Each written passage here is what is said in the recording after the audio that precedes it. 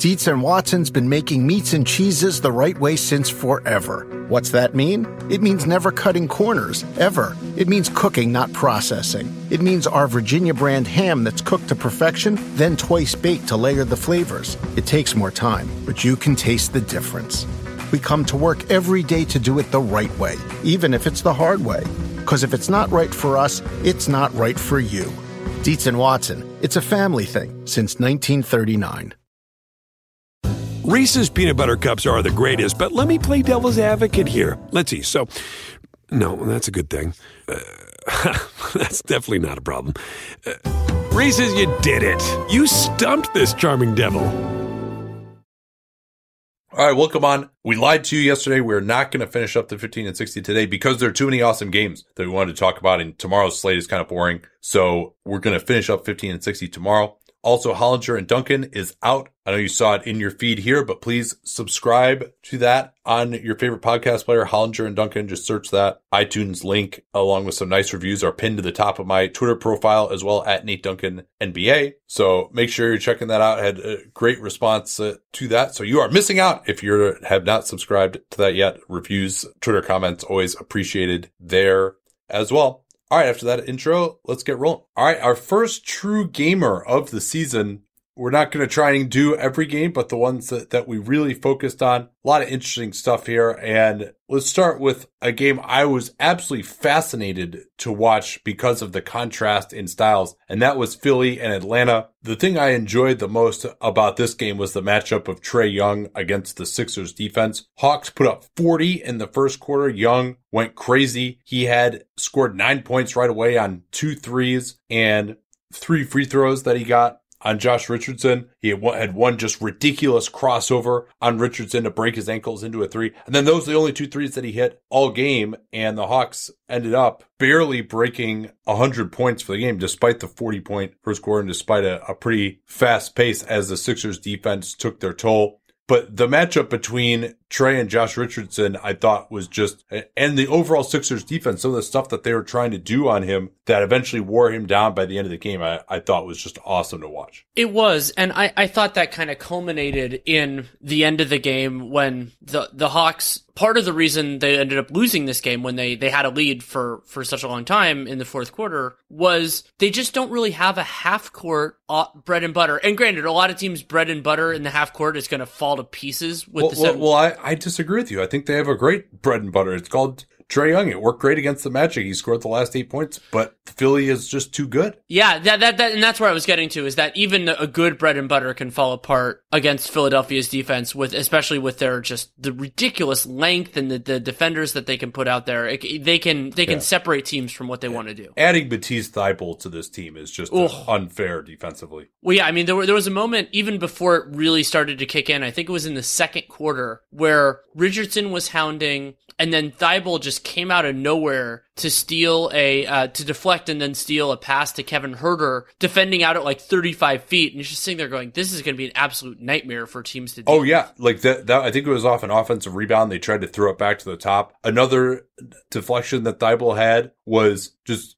someone, I think it might have been DeAndre Hunter, was dribbling up the left side of the floor, and Thybulle just decides, I'm going to just go steal the ball from him. But he made that decision 40 feet away and just ran him down and took it away. He just knew that Hunter was just never going to see him if he came from his blind side. And he just makes plays like that. It's very impressive. Yeah, and we'll have to see whether Thybulle can make enough shots to keep opponents there. I mean, there's also the theory is just that the Sixers defense is so good, they can create some transition looks and maybe get enough that way. And Thybulle had a couple of threes early on. He finished 2 of 8 from the field, 2 of 7 from 3. But, I mean, the disruption defensively is just genuinely impressive. And yeah, he is an older rookie, but any rookie being this effective early on is just stunning to me. Yeah, at least as you mentioned, on the defensive end, the offense yes. A little bit of a work in progress.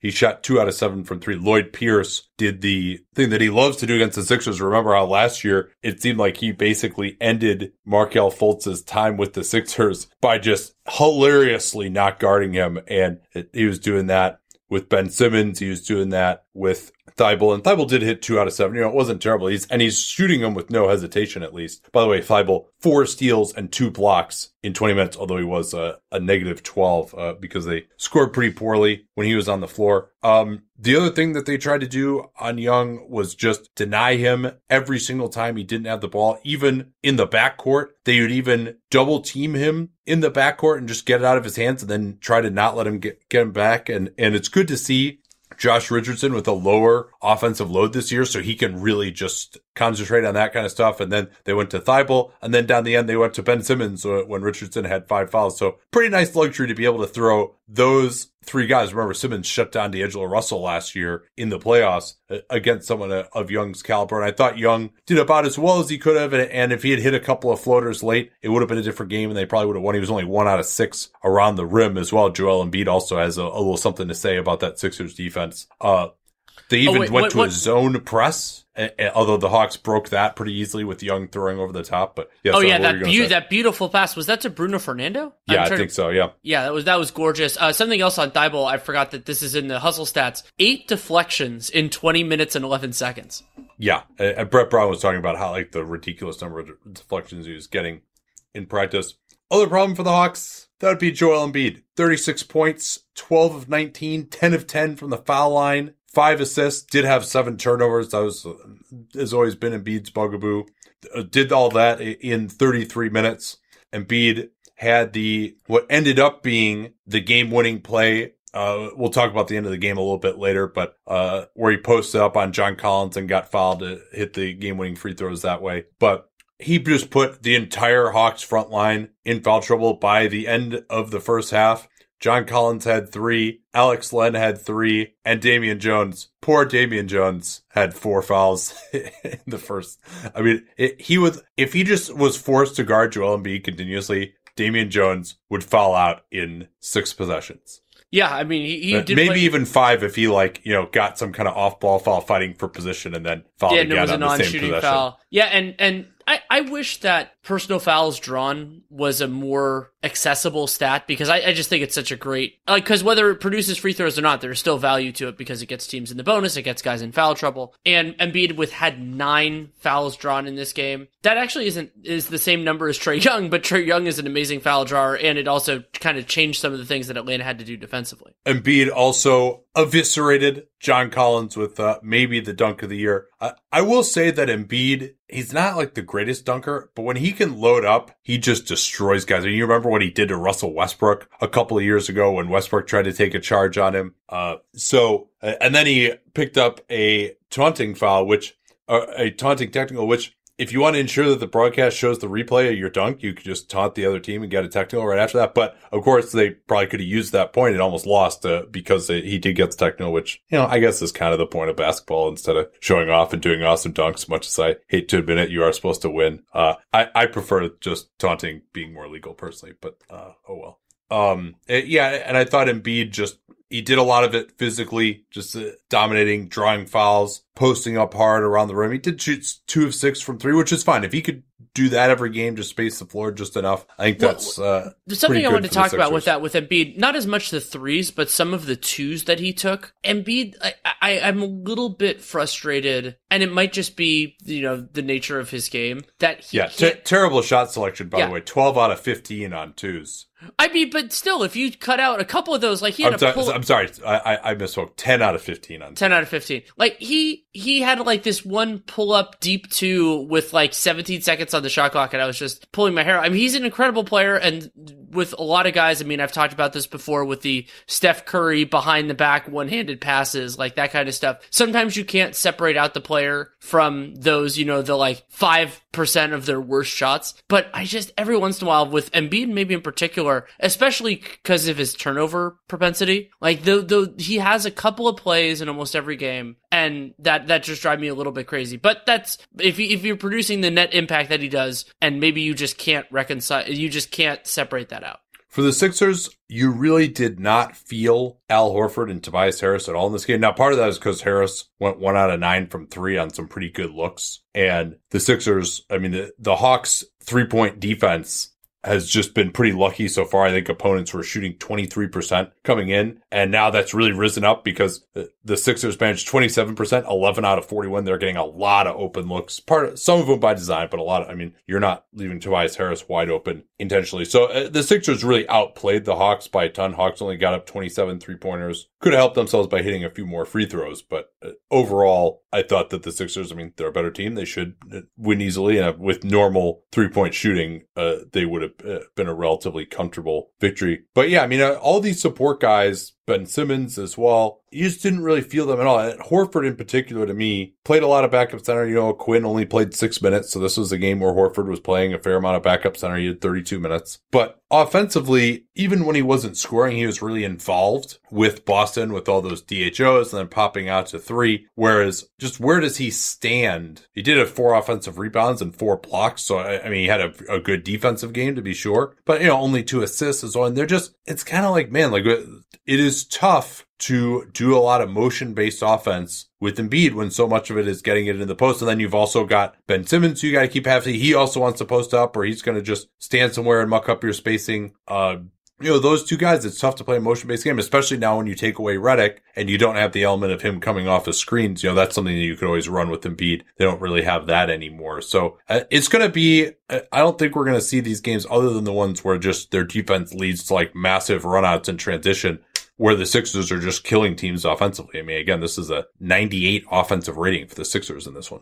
Yeah, that is definitely something worth watching. And I believe Cleaning the Glass already has this in, but for right now, the stats that I'm seeing, Philly has they have the 24th ranked half-court offense in the NBA right now. And that's not completely shocking to me. I mean, I think they can be better than that. Yeah. Maybe they can Embiid didn't play one of the games, of course. That's true. Yeah. Yeah. And I think they can be better. But that was also their best offensive game. It was. So it'll be a lingering question for this entire season is, can they do enough that when we get into the best of the best, you know, Milwaukee in the Eastern Conference Finals, theoretically, if they get through that, whoever it is in the NBA Finals, can that kind of overall balance work? And then that also leads into like the lingering year-long questions, something that I'm just having trouble with so far, and I'm probably going to take this whole year to figure out, which is John Collins. Like, talented offensive player, his shot is looking better. That was something I noted last year, and then he made only 1 3, but he looked really comfortable shooting it. Another 16 points and 8 rebounds. But my question is, what is he on the next great Hawks team? Is he the Amare Stoudemire type player where he's so dominant offensively that you need another defender around him and it works? Or, I mean,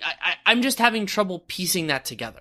Well, he just hasn't been dominant enough offensively in these first 3 true. Games. You know, I mean, we just haven't seen him. You know, he hasn't been that 20 and 10 guy. I mean, that's where it's got to start for him to be really efficient. And, you know, he said, hey, can he take more of a step forward as far as no longer being just a play finisher? But he hasn't even really been set up that many. Now, the way that the Sixers play defense, that's a lot harder. I mean, this is a really good defense. They also played against Orlando. That's a good defense. So they are going to have more chances to feast on some easier opposition. So I'm not writing him off yet, but, you know, it doesn't appear so far that he's made this next huge step forward. And as you mentioned, he'll be extension eligible this summer, and it'll be really interesting to see where they go. A few more notes on some of their players. They're starting Hunter and Reddish together.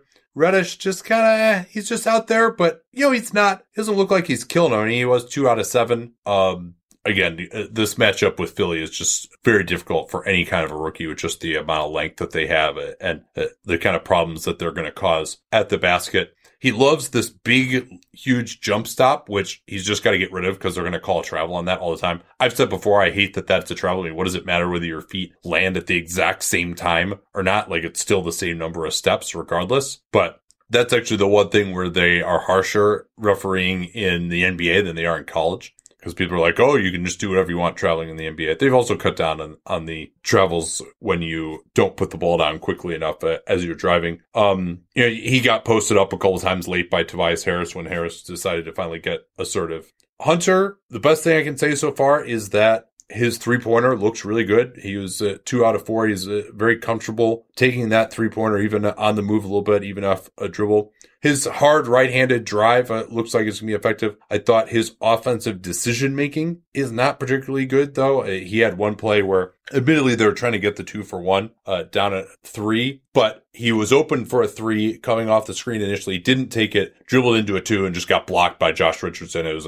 a play that had absolutely no chance of working. And then defensively, I think, again, he's got the tools to not be someone who's just going to get run over, but I wasn't blown away by his playmaking or athleticism. And I really want to see what this Hawks defense looks like. They have been good these first few games, but they also, again, have been getting incredibly lucky on 3-point shooting. Well, a play that stuck out to me was, and granted, it's a tough piece of opposition. Hunter was defending Ben Simmons. Simmons got the ball a little bit outside the paint, but not too far. And he just backed his way in, just bullied through Hunter. And Hunter will get stronger, but remember, he's not just like this young freshman who came into the league. Like it's going to take him some time. Yeah, he's 22 already. Yeah. Yeah. I mean, so he's going to have to get stronger. And Simmons is a pain in the ass for guys to guard in that context. But there are Ben Simmonses. And one of the questions about this Hawks team is, how is this defense going to work? And if Hunter is, if he isn't that guy, then they're going to have to find that guy. And maybe he will be in time. But between that and the John Collins questions and everything else, it's going to be worth watching. And then when Kevin Huerter, I think that's also going to be something that'll be important, is when Kevin Huerter can return to the starting 5. He's at about 20 minutes now. He played exactly 20 in had knee soreness in preseason.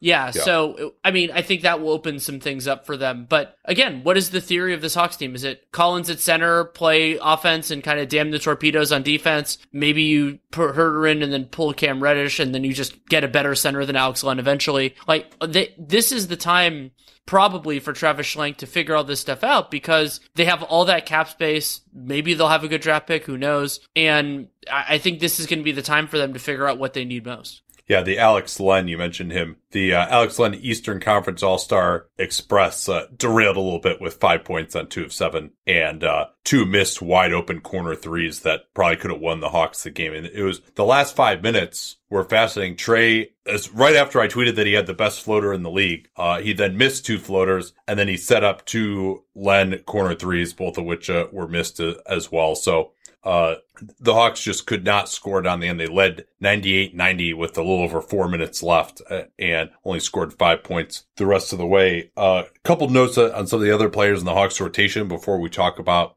the very end of this one, which I thought was noteworthy. You mentioned Huerter on the minutes limit. DeAndre Bembry still getting 20 minutes. He was out there closing at the end at times for defensive purposes. Evan Turner only playing 7 minutes. He also suffered from Achilles soreness early in the season, but it doesn't seem like the whole idea of him being the backup point guard is something that they necessarily have embraced it. And they went to a really interesting lineup with Huerter, Reddish, Hunter, Jabari Parker, and Bruno Fernando with Young off the floor.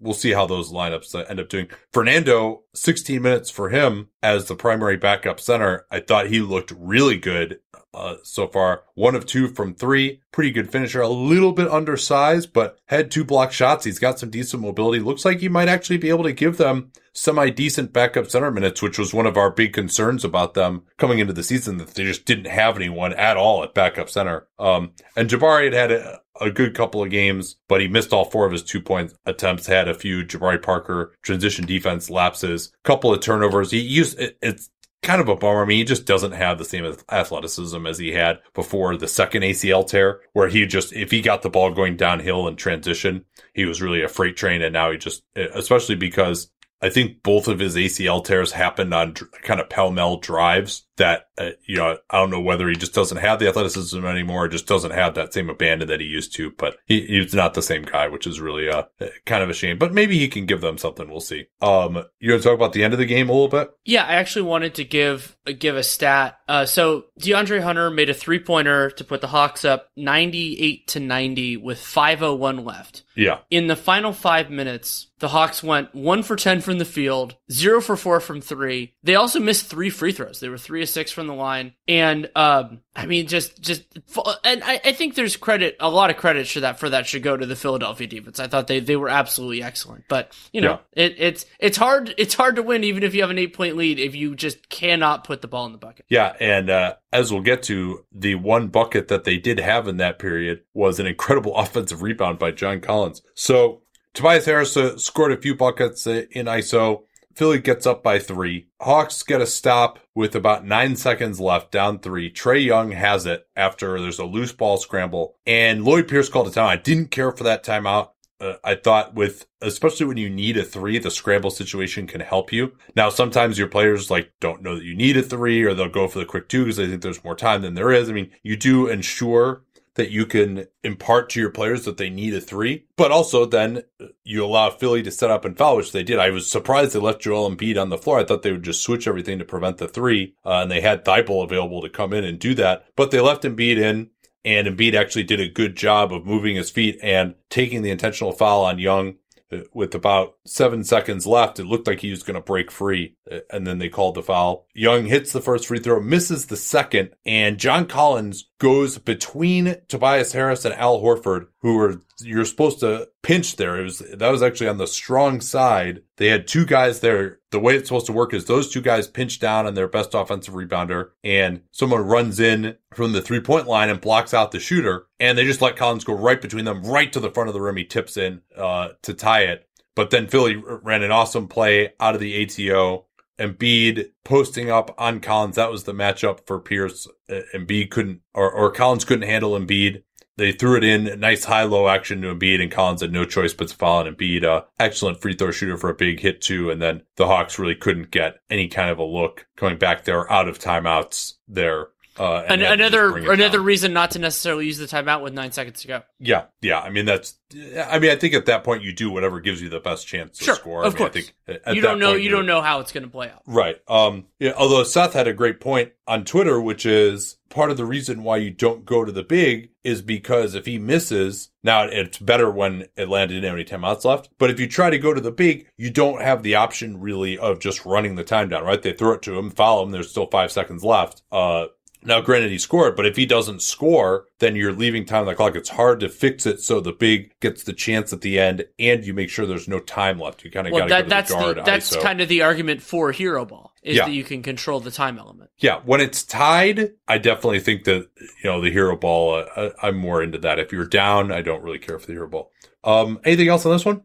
No, I think that's pretty good. It was a really fun game, and I would say overall, I don't know if you agree with me, I feel a little bit better about the Hawks. Sure. They look, especially like that first quarter, they just looked so dynamic, and it wasn't a surprise to see the Sixers clamp down a little bit. And, the idea that you and I have talked about is like, really, how different are these Hawks? And I thought they looked a lot better. And Trae, that first quarter, he was just electric. Yeah, and just the lengths to which this great defensive team needed to go. This will be a good learning experience for him. He did have 7 turnovers, but, the way that he has warped defense, and you remember Brad Stevens had to go to a zone against him last year, he's pretty legitimate. He's not going to shoot over 50% from 3 the rest of the year. And to hold him to only 5 was pretty impressive by Philly. But yeah, I want to see this Hawks team. This is my first full game watching them. Philly is just such a weird opponent to play against with Embiid and Simmons and this amazing defense, and they're pretty mediocre shooting. It's almost like it used to be with the Warriors, where it's just tough to judge what a team's going to look like against normal NBA competition if they go against Philly, because they just have so many weird weaknesses and strengths that they just make the game totally different. All right, let's talk to you about our friends at Indochino. Back when I was a lawyer, had to wear suits all the time. Still do to the odd game or wedding, or a tuxedo to my own wedding. And I wish when I was trying to spend $1,000 on suits and getting suits that still didn't fit me back in the early part of this decade, that I had known about Indochino. They are the world's largest made-to-measure menswear brand that makes suits, shirts, coats, and more to your exact measurements for a great fit. And you get to personalize all the details, including your lapel, your lining, you get your own monogram, and they're affordable. Almost all their custom clothing is under $400 US. Start your style upgrade now with $30 off your total purchase of $3.99 or more when you go to Indochino.com and enter that familiar CAPSPACE code at checkout. Plus shipping is free. That's Indochino.com, promo code CAPSPACE to get $30 off your total purchase of $399 or more. Great deal for made-to-measure clothing. And don't forget that CAPSPACE code at Indochino.com. CAPSPACE, we talk about all the time in the program. That'll let them know that you came from us. Let's do a quick hitter here on Golden State getting healthy against New Orleans. Derek Favors and Jrue Holiday were out. I think you watched a little bit more of this one than me. I kind of had it on in the background a little bit, saw some of the plays, especially in that first quarter as Golden State took out to a lead. But what were your thoughts? Well, I didn't actually watch a ton of it now that I'm not, let's call it contractually obligated to watch the Warriors every single game, but I did still keep an eye. And I think the biggest takeaway for me was New Orleans defense, at least in the iteration without Jrue Holiday and Derek Favors, just looked terrible. Like the Warriors were getting clean looks a lot more consistently. Remember when I was like, oh man, New Orleans, like they got a lot of good defenders. Like they could be pretty good on defense this year.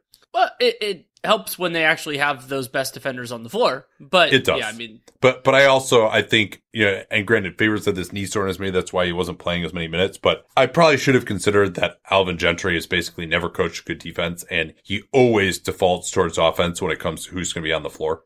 Yeah, that's a great point, and it'll be interesting to see how that happens moving forward. But it was a better game for some of the Warriors support players. I mean, a portion of this was, of course, in garbage time, but Jordan Poole made a couple of threes early on. He ended up with 13. Well, and he started too. I mean, I think that was the biggest thing from the Warriors standpoint. The tactical shift was Draymond Green at center, not necessarily because this is a wing-loaded team like the when they went to that in the playoffs these last few years, because they just don't have any centers. With Looney out due to the neuropathy and Cauley Stein with the foot issue, Chris and Spellman just shouldn't play that many minutes. And so, Draymond, and the other thing with Draymond, who had a triple-double in this game, is he is best served being around the basket. He is their best rim protector. So, especially when the other team doesn't really have the personnel to exploit what he does. I mean, we've run into this in the modern NBA when a team can put Draymond, like the most extreme here is Ryan Anderson. Like, he was just much less effective. So putting him closer to the basket helps. And also, the Pelicans did not have the personnel to exploit his weaknesses offensively as much. So that's part of how he got the 10 assists.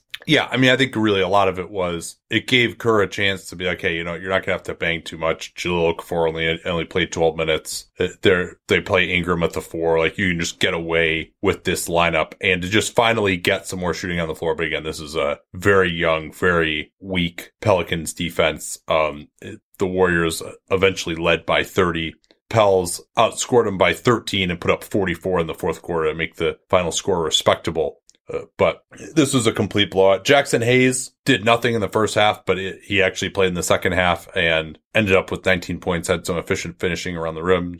Brandon Ingram continues to shoot the 3 well, 4 of 9 from downtown. One thing that I noted about him is that he's actually, other than shooting the 3 where he's over 50% for the year, or actually, no, I'm sorry. He's right at 50% now for the year, but he's taking like 7 or 8 a game, which is outstanding. But he's actually getting to the foul line and the rim much less than he did before. He had 27 points on 25 shooting possessions in this game. Again, a lot of that ended up being late. Another thing too is just, the Warriors shot 40% from 3, 14 out of 35 after being 5 out of 33 the previous game. And while the Pels eventually made it respectable, they shot 20% from 3 in the competitive portion of the game. So, and the Warriors have been giving up like crazy 50% 3-point shooting, which was not going to sustain. So they're always going to look a little bit better. And this is the perfect opponent to get healthy against. D'Angelo Russell had his best game as a Warrior with 24 points. But my issue with D'Angelo is always, this is the good game, right? 24 points on 9 of 21 from the field is the good game for D'Angelo Russell. And then he has the bad game too.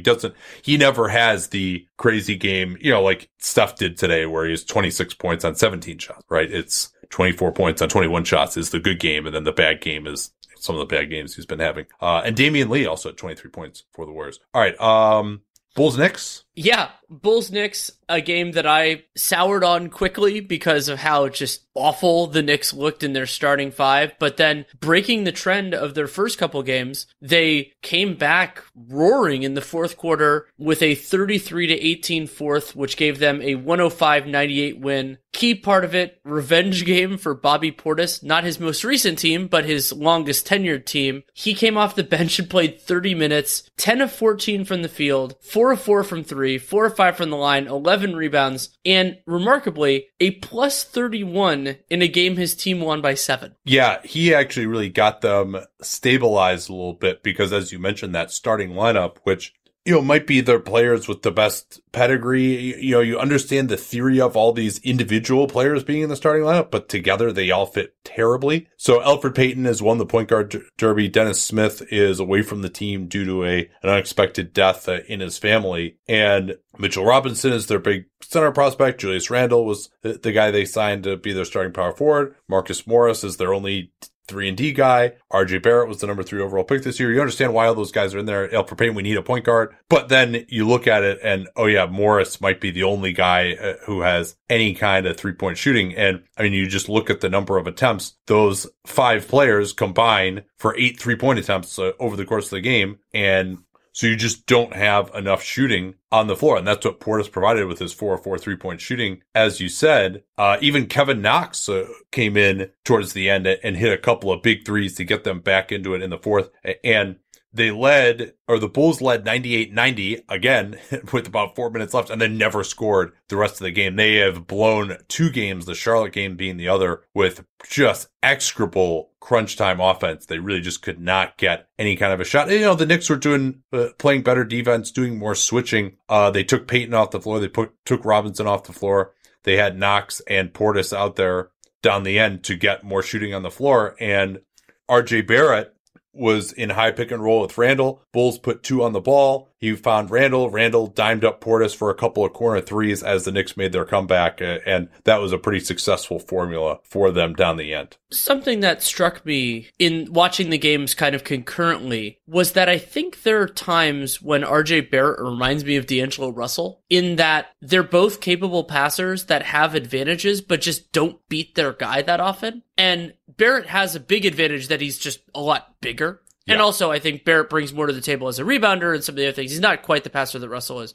But that is what just is going to make me a little bit queasy about Barrett for a while. And that is, there have been players, D'Angelo Russell made an all-star team. There have been players that have succeeded despite my misgivings in this respect. But it'll be interesting to see if, that's why shooting is the swing skill for RJ Barrett. But whether that holds true or whether he can add more to his game, maybe that's a little bit more shiftiness with his handle or getting a little bit stronger, getting a little bit more of that Kawhi where it's like, yeah, maybe I'm not going to get past you, but at least I can get to my spot every time. But those kind of questions are going to be there for RJ. And it's also not helped by him being in almost exactly the worst circumstance to make life easier on him. It's the opposite of what we talked about Markelle Fultz playing against the Cavs in the first game where they don't have a good help protection and all that kind of stuff. It's going to be hard to, even if Barrett is better than we think he is, it's going to be hard for us to know that definitively over the next couple of years.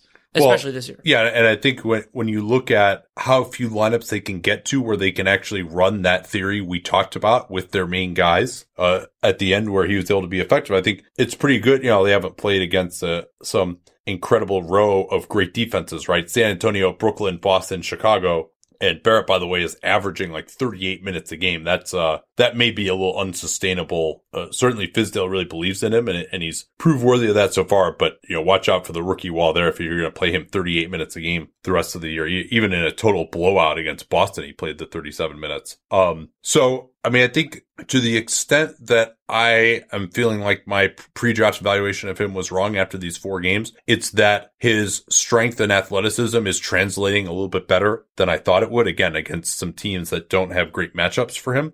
But because they're playing him at the 2, he's usually going to have the size advantage on his guy. He's able to go through guys a lot more if there isn't a great rim protector. The rebounding, which we love, translated, he had 15 rebounds, including 6 on the offensive glass. Knicks had 25 offensive rebounds in this game, 46% offensive rebounds overall, which was pretty unacceptable from Chicago's standpoint. And then the passing has looked pretty good. Defense, I thought it could be solid enough, and that's been fine. The thing that I am very much in wait and see mode about is the shooting, particularly from three. I mean, he was 5-11 from the free throw line tonight. He could have had an even better night.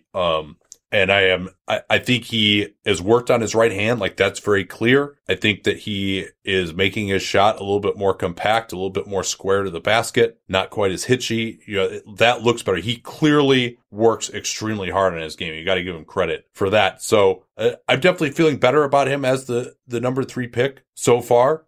Is he going to be the next great superstar? I'm not sure about that. Zach Lowe was like, oh, Barrett looks really good. I'm not going to quite go that far yet. It's only 4 games in, but certainly he has done everything you reasonably could have hoped for as a Knick fan at this point. Agreed. And it's just going to take time to see if they can build a team around him. And the nice thing about that with Barrett, other than the idea of what kind of point guard do you want, is that the general conceits are the same, getting guys that can shoot, getting guys that can defend, and then you work it all out from there. And the Knicks will have resources to do that, not only with their own draft picks, but also the stuff from the Porzingis trade and everything else.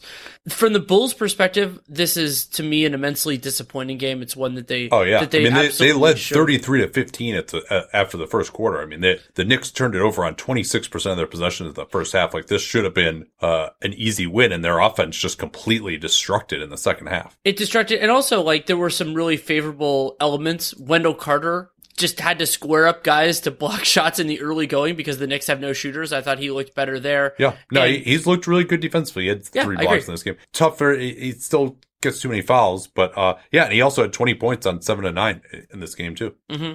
Kobe White only played 16 minutes. Yeah, Frank Ntilikina made his life kind of difficult. Oh yeah, I there was this moment in time when Frank and Chris Dunn were both in, and I realized that both of their like superpower is making other guards look bad, and so having them, they obviously weren't guarding each other because they don't need the help to look bad offensively. But I enjoyed the duality of it, and it kind of reminded me with Kobe White of when Nikhil did a really nice job on him in Summer League for I think like 2 of the 3 quarters that they were squared up in that Summer League game. Yeah, but by the way, though, I mean, they're not. Kobe White has to create a lot in ISO right now. I mean, because he's playing almost all of his minutes with Chris Dunn, so they don't have any spacing. They can't really get him in high pick and roll a lot. I mean, he's got some good moves as an ISO. I mean, he did get a couple of good looks against Ntilikina, but they're asking him to do a lot. He's come back to earth these last 2 games. Yeah, how Jim Boylan structures his rotations, I think, is going to be really important. And I mean, whether it's going with more of, like, not going with more of a bench mob, or at least playing Cody White more with the starters, where I think he could thrive a little bit more. That'll be notable. And then also, how does that work with Zach LaVine, who is a very ball dominant player in his own right? Yeah, and the LaVine-centric offense down the end hasn't been working. I mean, he got to the lane a couple of times and just like airballed a couple of left-handed layups, like finger rolls, which was a little odd. But the bigger problem with the Bulls is just that Thaddeus Young has been their best 3-point shooter right now, which is encouraging for Young, but not good for the overall team. 9 out of 35 in this game, and they are shooting well under 30% from 3 for the season. They're getting up in the mid-30s in attempts every game. So those who are concerned that Jim Boylan was going to play this rock ball style can probably feel okay about that. And then again, Lauri Markkanen just had like a couple of open threes that could have really made a difference. He was 2 out of 6 tonight, but as we mentioned yesterday, it hasn't been hitting. He was 5 out of 13. It really seems like he still does much better when you're going against the combo forward type rather than a guy who's actually his size. He also got his shot just completely erased by Mitch Robinson. On the Knicks side, real quick, Julius Randle, surprisingly inefficient. Again, I think he's struggling with the lack of spacing that they have, but I don't know that he necessarily needs to be like this automatic guy in the closing lineup every time. I'd like to see Mitchell Robinson get some more reps there. I'd like to see them spread the floor a little bit more for Barrett. Robinson only had 18 minutes. And he did hit a jump shot, however, which it was pretty remarkable. They've been talking up his jump shot. He was trying threes. I thought he had one of the uglier looking jump shots I've ever seen for a guy shooting around last year when I saw him in Golden State. But he actually hit like a little baseline jumper, which is noteworthy because that's as many jumpers as he hit all last season. And with Randle, he did have some important assists late, but he also turned the ball over 8 times in this game. And Sure. Had plenty of touches, had and 5 out of opportunities. 13 too. I mean, he's just bullying into 8 guys, and yeah, he can pass it every once in a while, but yeah, I mean, it's just when he gets collapsed on, it's pretty ugly. Well, and especially if the Knicks are going to play RJ Barrett with the ball in his hands a lot, and I mean, Elfrid Payton left, I believe, was hamstring tightness. Maybe they'll change. Oh, that really? Okay, I didn't see that. Yeah. Well, that's fine. They're better off not having RJ. Well, and that's exactly what I was getting at. Is the idea of maybe they have too many ball handlers, kind of like not too many cooks, because they don't really cook that much, but that just getting this dynamic right. And Randall, while you could make a sound argument that he's one of the more talented players in the abstract, he if you pulled him and like even if you swapped in Knox or Ellington, it's just I think that the overall mixture would just be better. And it's not that he's the culprit or anything necessarily. It's just that it makes more sense with the other pieces, especially if you're treating RJ Barrett as a non-negotiable, which they absolutely should because he has played so well.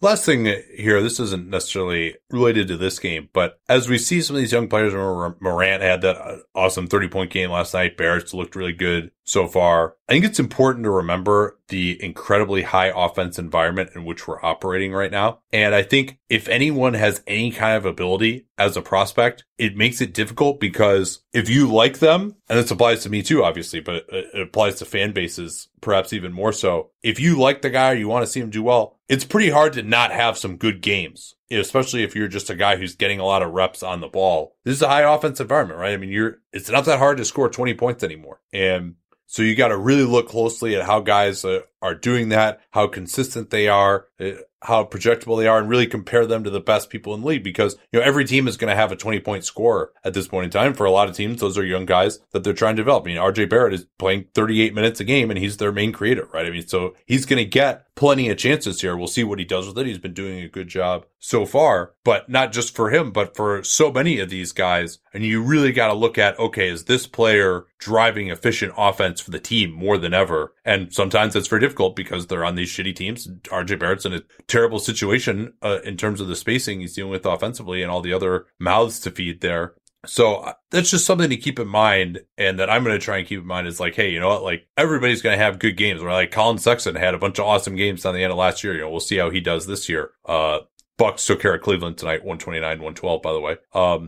So, Donovan Mitchell is another one, right? I mean, he's still such a debate about him, how many times he has the ball in his hands as the primary creator for Utah, where he's going to put up some numbers in this fast-paced era where its offensive efficiency is as high as it's ever been. And so, it does make that evaluation difficult because everybody's going to flash to some degree, especially when we're still comparing them to just our normal benchmarks of, 20 points is a good game type of thing. All right, you want to talk Sacramento and Denver? Yeah, so a couple of different things with this. One, and this is not the first time it's happened. I believe this happened last year. Denver's offense just looks a little bit out of sync and out of sorts. Yeah. And well, that'll happen when Nikola Jokic gets in foul trouble and only scores 9 points. Right. Yeah.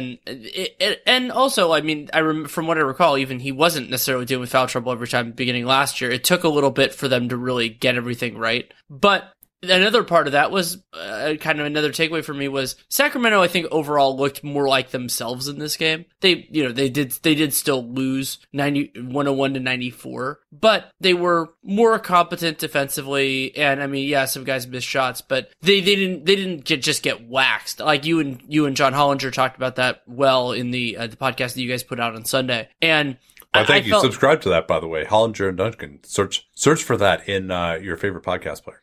And yeah, I mean, Bjelica playing 35 minutes, probably not what Vlade Divac had intended when he put this team together, Bagley being hurt and everything else. But he also probably did intend for Rashawn Holmes to drop 24 points in 30 minutes and 24-13. Sorry, I should mention the rebounding as well. So yeah, I mean, Denver winning, not a huge surprise, but I would say parts of this were a little bit surprising. Yeah, it turned out to be a little bit of a slugfest at the end. The Kings shot it really well on threes. They're never a huge volume team from three, although a little bit more so now with Bjelica starting in place of Marvin Bagley, who's out for a while still with that hand injury. But then they couldn't hit the broadside of a barn. Buddy Hield really struggled. There's 2 games in a row where he has been pretty atrocious. 5 turnovers, 5 fouls, 5 points. Greg Popovich, says DeJounte Murray's on the 5-5-5-5 plan in terms of the number of minutes that he's going to play his stints. This is not as good of a 5-5 plan for Buddy Hield. And 1 of 6 from 3, just made a lot of weird decisions, was forcing it. That was the problem. You mentioned Holmes, and he was awesome offensively. He also completely ended Will Barton on a dunk at the end of the game, which briefly got the Kings within 3. They could have gotten a stop and a chance to tie it, but then Jamal Murray hit a ISO jumper with about 30 seconds left to put Denver up 5 and end the game. But one of the big problems with Holmes is his defensive rebounding, and Denver had 44% offensive rebounds in this game, especially during the first half when Jokic and Murray were out with foul trouble. The Kings were down 12-3. Then they took a nice lead, close to 10 points early in the second quarter. And then Denver, Mason Plumlee had a nice game other than his one airballed lefty hook shot. Jeremy Grant, like those guys were really killing him on the offensive glass.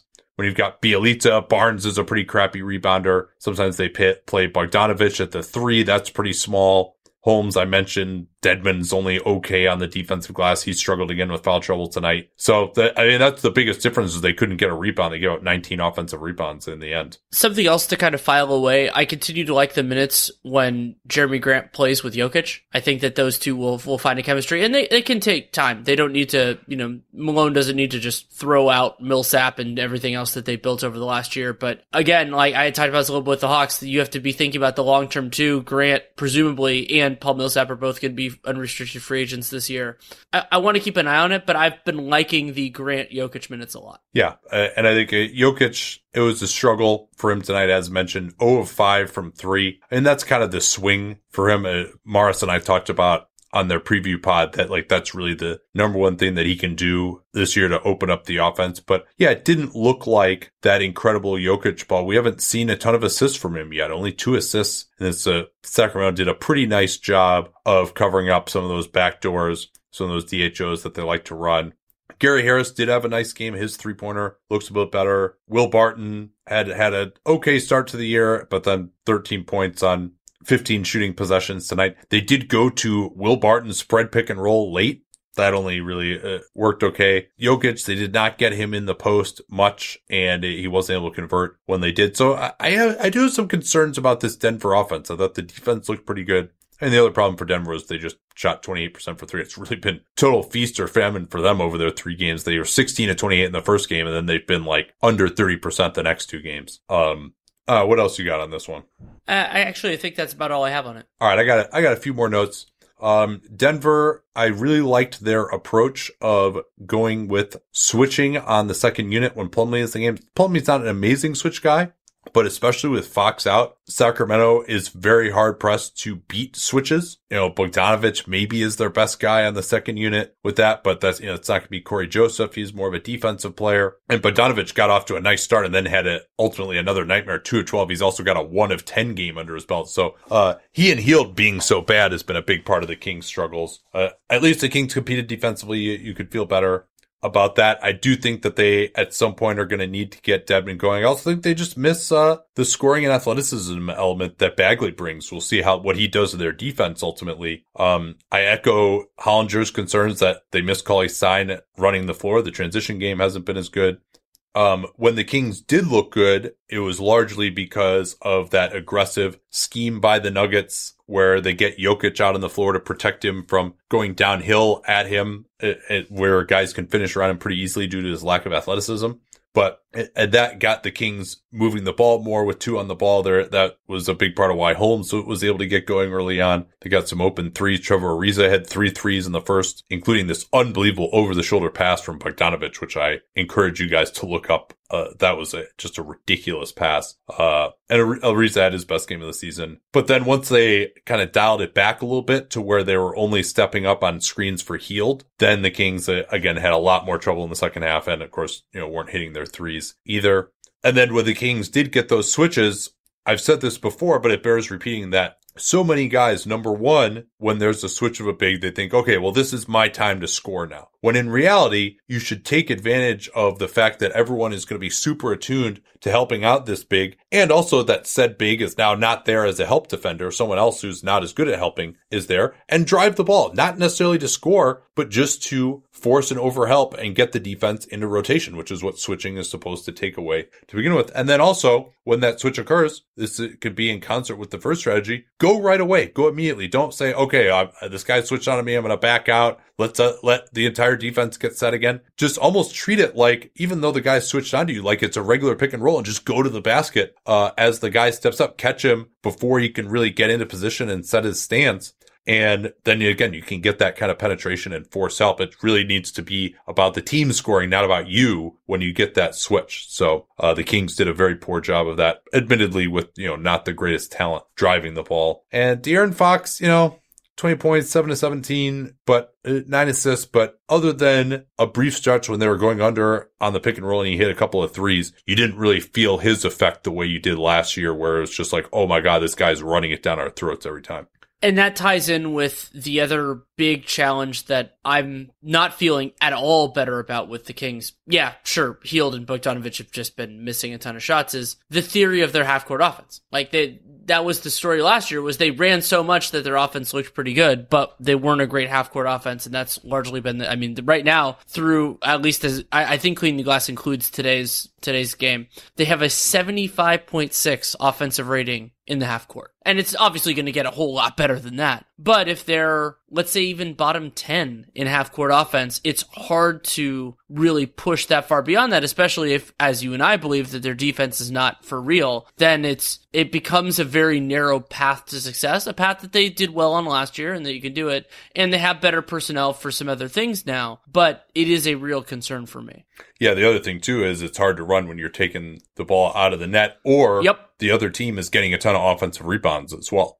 And Denver is a wonderful offensive rebounding team, and adding Jeremy Grant has only made that better. Denver's second unit, they did not play Murray as much on the second unit anymore now. And they've got Craig, Grant, and Plumlee. Plumlee's a little jumpy, but against this team, he's fine. I mean, that front line is pretty difficult to score against. Now, I don't know how the hell they're going to score with Craig and Grant and Plumlee up front. I mean, Beasley is really your only scorer there, but you can kind of just go with the play to a scoreless tie Bulls second unit idea from back in the Thibodeau era. And that worked pretty well against the Kings, at least tonight. All right, anything else to talk about before we go here? Yeah, I want to talk very briefly about Jazz Suns that was going on at the same time as Kings Nuggets, which I think we both focused on. Yeah, I didn't see a moment of this game. It was pretty fun. I mean, the general takeaway of Phoenix just looking more capable, which we talked about a lot on the 15 and actual 60, if you haven't listened to that. And elements of that were true. Baines fouling out late, I think, did have a swing factor. And Javon Carter keeps hitting threes. He was 3 of 7. I mean, remember, that's the reason he fell in the draft. Baines was 3 of 3 again. Like, is this guy ever going to miss a 3-pointer again? Yeah, it's crazy. And so Phoenix 13 of 34, and then the Jazz struggled. And I mean, there are a couple lingering stories for the Jazz this year. I haven't locked in on them all the way yet, but Mike Conley has not shot even 50% from the field in any of their 4 games. He was 0 for 7 in this one. He's shooting 24% from the field overall, 18% from 3 this season. He's been getting in foul trouble a lot. I think maybe that's what's taking, not that I saw the game, but it seems like that's taking him out of rhythm. Yeah, and I'm not seeing anything like hugely structurally wrong. I mean, he didn't look like super slow. The only game of theirs I've seen in full is the Lakers game. He didn't look slow in that game. No, so I'm not super concerned about that. And then the other thing is, it's still early. I mean, this was the 4th game for the Jazz, but Rudy Gobert has been incredibly destructive defensively. There were a couple plays where the Suns had what looked like a clean look, and then the guy either just freaked out because Gobert was there, or it just altered his shot or pass. And the theory of him getting Defensive Player of the Year, I think that theory is still sound. I'm not sure it's going to happen. Obviously, it's too early to say anything like that, but also because of voter fatigue and everything else. But it's a much harder job for him this year, and through 4 games, I think he's done really well. Yeah, I mean, really looking at their starting lineup, Conley has always been a good defensive point guard. He's slipped a little, but he's not like one of the best anymore. But you could probably give them about what Rubio did a year ago. And now they're starting Royce O'Neal, who's arguably a better defender than anyone they were starting last year. Ingles is coming off the bench. Bogdanovic is fine. He led him with 29 points tonight. They don't win without him. So yeah, I mean the Jazz were supposed to be getting unlike Donovan Mitchell, Bogdanovic only took 13 shots from the field to get his 29 points as opposed to Mitchell going 9 of 24. Yeah. I mean Mitchell still had a huge free throw late and got to the foul line and a bunch of other stuff. I'm not saying he was bad or anything like that. It's just Bogdanovic was huge. Yeah, and Conley only 20 minutes. So all right, I'm going to stop talking about a game that I only saw the box score of. But I mean, even looking at that, there's some interesting stuff. And maybe Cam Johnson made a shot. I believe that was his first field goal as an NBA player. Congratulations. Yeah, 13 minutes for him.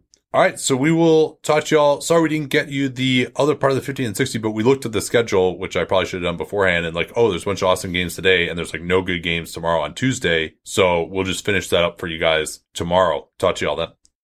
Reese's peanut butter cups are the greatest, but let me play devil's advocate here. Let's see. So, no, that's a good thing. That's definitely not a problem. Reese's, you did it. You stumped this charming devil.